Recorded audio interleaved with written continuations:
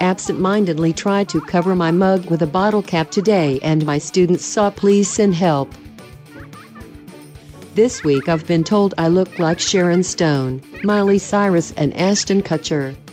The trifecta. I just snored but was wide awake. Is this aging? Husband said I wear my confidence like Michael Scott wears his favorite jeans on Fridays. Welcome to Tweet Victory, with your hosts at Annie_Berglund and at CWC Radio. Welcome to Tweet Victory. I am at CWC Radio, and I am joined as always by... At Annie_Berglund a week ago. Yes, we are recording this a week early because Annie is going to be somewhere else. Yep. I won't reveal your location, but you won't be here to record live. So if anything crazy happened in the world, we apologize. This was recorded on August... Is it the 7th today? Yeah. I think on August 7th. So we don't know what happened in this week. Hopefully it's good. And this episode will air regardless. That's right, because I'm going to put it in the queue. So even if both of us in separate incidents, cease to exist, the episode will still go out. All right, so I'm going to set the timer for 5 minutes now that we've established that darkness. Yeah. Here is the tweet of the week, which I think you just tweeted very recently. Yeah, a different type of darkness. Yes. So the tweet says, "What day of quarantine do you have to be in to watch Ants?" Yep. And you're referring to the movie Ants from... Ants with a Z. Yes, late 90s, early 2000s. I don't really know exactly when Ants came out. Early 2000s, I think, right? I think so. I don't... Yeah. Mike and I were on a walk last night, and we walked past somebody's house, and, I love where this is going. I, love... if someone's lights are on, I'm sorry. My eyes will gravitate towards looking at their home. Sure. Right?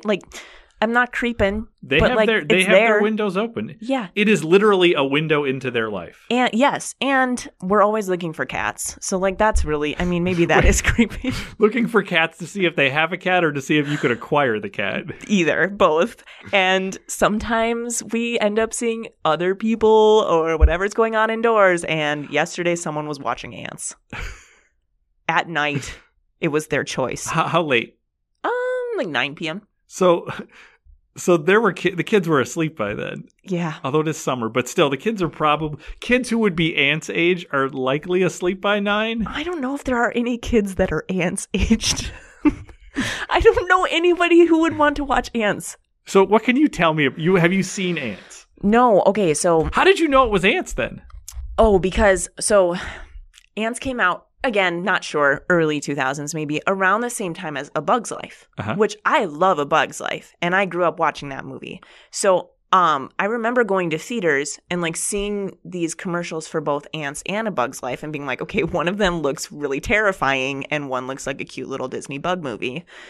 And so I never watched Ants solely because as a 9-10-year-old, I watched those commercials and was like, no. I'm above this. So it's imprinted on you, you know what it looks like even though you haven't seen it. Yeah. Okay. Yep. I think Mike has seen part of it. I think he didn't make it through the whole movie. Again, as a 12-year-old. So, yeah. So I've never seen it. You've never seen it. No. Have you seen Bug's Life? I have not. I am a fan of the Bug's Life attraction at Disney's Animal Kingdom. Okay. It's quite good. Is that one of the ones where you watch it and then all these sounds and smells come out? Exactly. Okay, that's what I thought. It's a 3D experience. Yeah. I think I've done that too. Yeah, it's it's just kind of a more the animation is cuter. It's Disney, right? And you have real professionals doing it, right? It's Pixar, is what it is. I think, and I think judging especially by the Z in the title, Ants was trying to be a little bit edgier than A Bug's Life, and it was just not for me. And it kind of there's this trifecta of bug movies. So there's Bug's Life.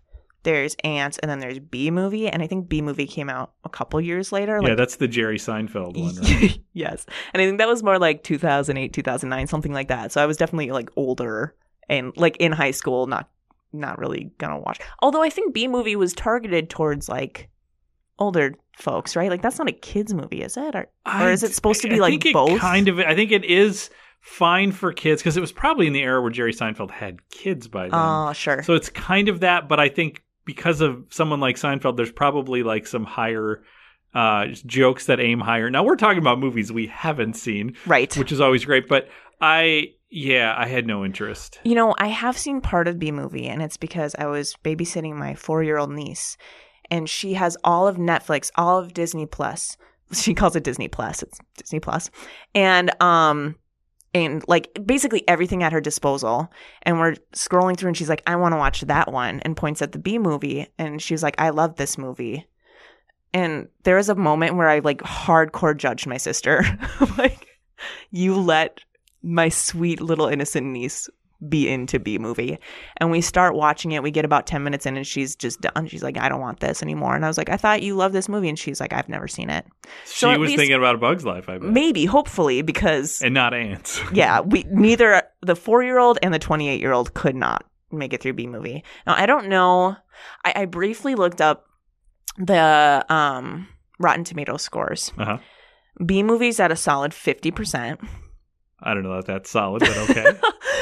I think that was it qualifies as rotten. Yes, and it's like the main percent is like the audience score, right? So like you'd have to click on the page and like look for the... No, the critic score is the main score. Okay. Yeah. So that one had 50%. Ants had like 80 or 90. Which... Wow. Critical darling. Oh, God. Maybe we need to revisit Ants. Maybe that should be a podcast. We watch Ants. Maybe I judged my neighbors prematurely, right? Maybe they're enjoying a good movie. And I didn't actually look up Bug's Life because I feel like it's an undisputed, like it's just a fact. Yeah, because even like a bad Pixar movie is going to be in the 80s. Oh, yeah. Yeah. Yes. And like they have money. They have like, it's fine. Yeah. It's a good movie.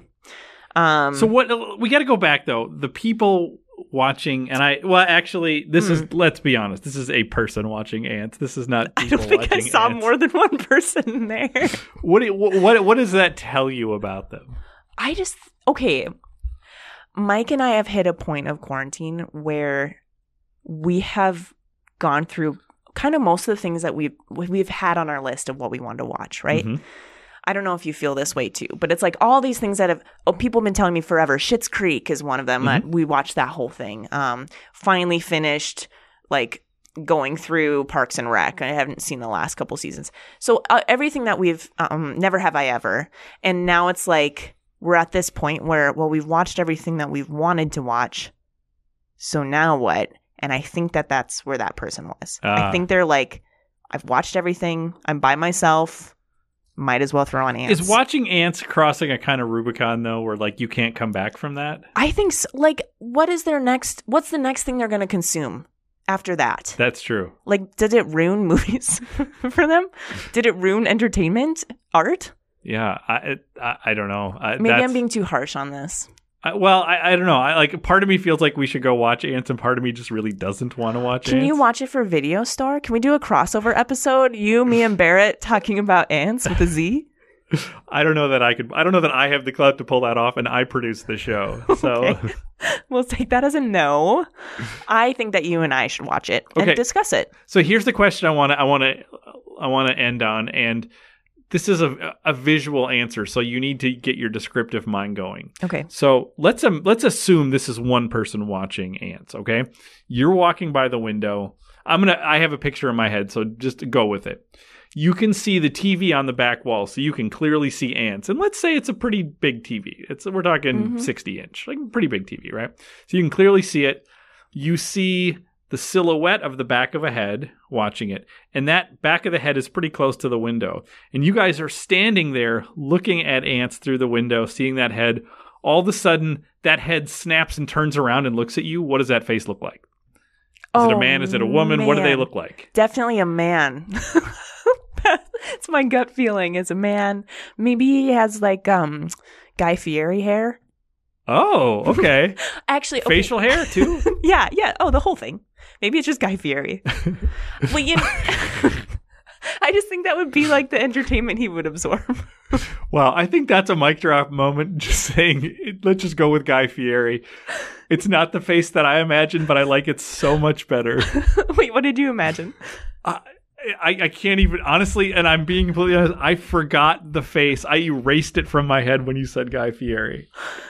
I just think like peak 2007. I was picturing I was picturing like Dick Sargent or Dick York, like Darren from Bewitched. Oh, wow. Like kind of nerdy-ish guy. Yeah. Yeah. Or maybe a 80s era Crispin Glover or something. But Guy Fieri works. We went in very different directions. Yeah. I just think Guy Fieri like had a great year in 2008.